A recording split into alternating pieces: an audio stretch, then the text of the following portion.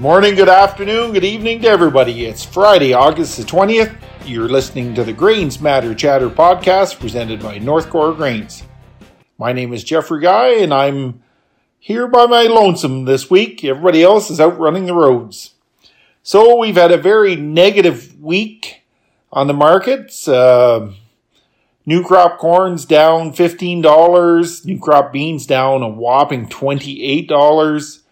Hard red spring wheat down $11, and the winter wheats are down like $20, $22 this week.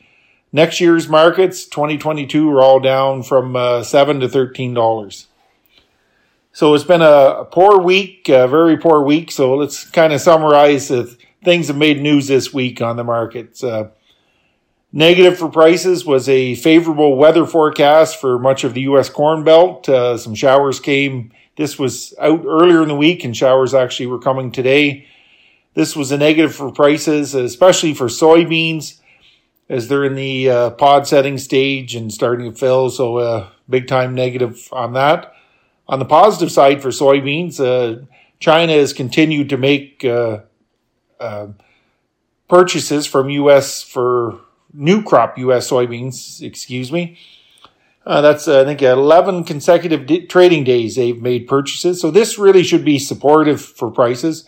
U.S. beans are now very competitive. They're in the world market, and hopefully some of those sales will spill over to us. On the negative side for prices was crude oil prices have turned lower this week. That's negative for our commodities because lower oil prices usually result in lower ethanol and soybean oil prices, so that affects prices for corn and soybeans. Another negative for prices was a good yield reports from the pro-farmer crop tour in the U.S. They're looking at stronger yields than the USDA projected just a week and a half ago. So that was negative for prices. COVID is hanging over all the world markets right now.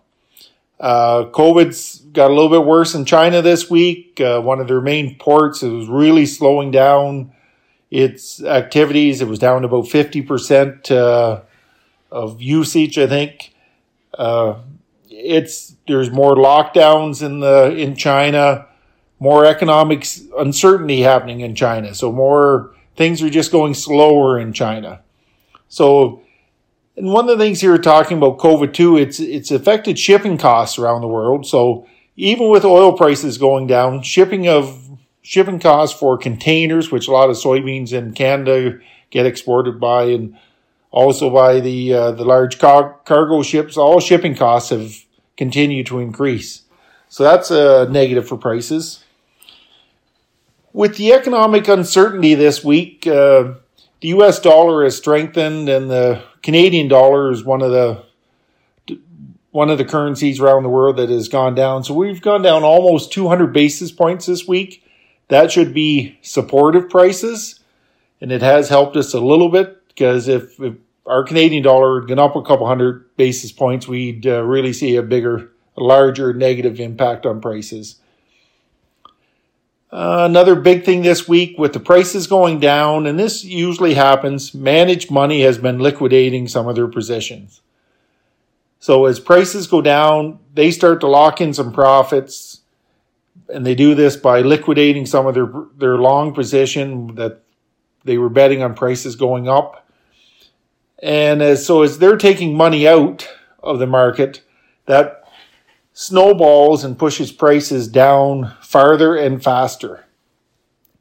So there's lots of things affecting the prices this week. So overall, we have to come to some conclusion on why they're negative. So if we think the weather was negative, managed money helped to push them down more, COVID, better yields in the U.S., oil being down. So I think it's when everything is put together, and the biggest one being the uncertainty going forward of where everything is going to go with COVID and how it might affect global markets.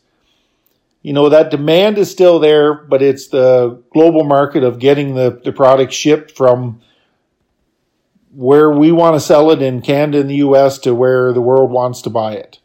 And if China really does get hit worse and worse with COVID, it's going to negatively affect prices big time. The wheat harvest continues on here. Most of the winter wheat now is harvested. We're still getting spring wheat brought into the elevator. Still remaining good quality. If you still have some spring wheat out there, we get some openings in the weather here. I know this last week it's been kind of hard to get things off, but get a few good days of dry weather. I'd get it off to protect that quality. Spring wheat prices are still pretty good. $393 they closed at today. I know they've been over $400, but still $393 protein in is still a great price. So spring harvest, or the spring wheat harvest, continues.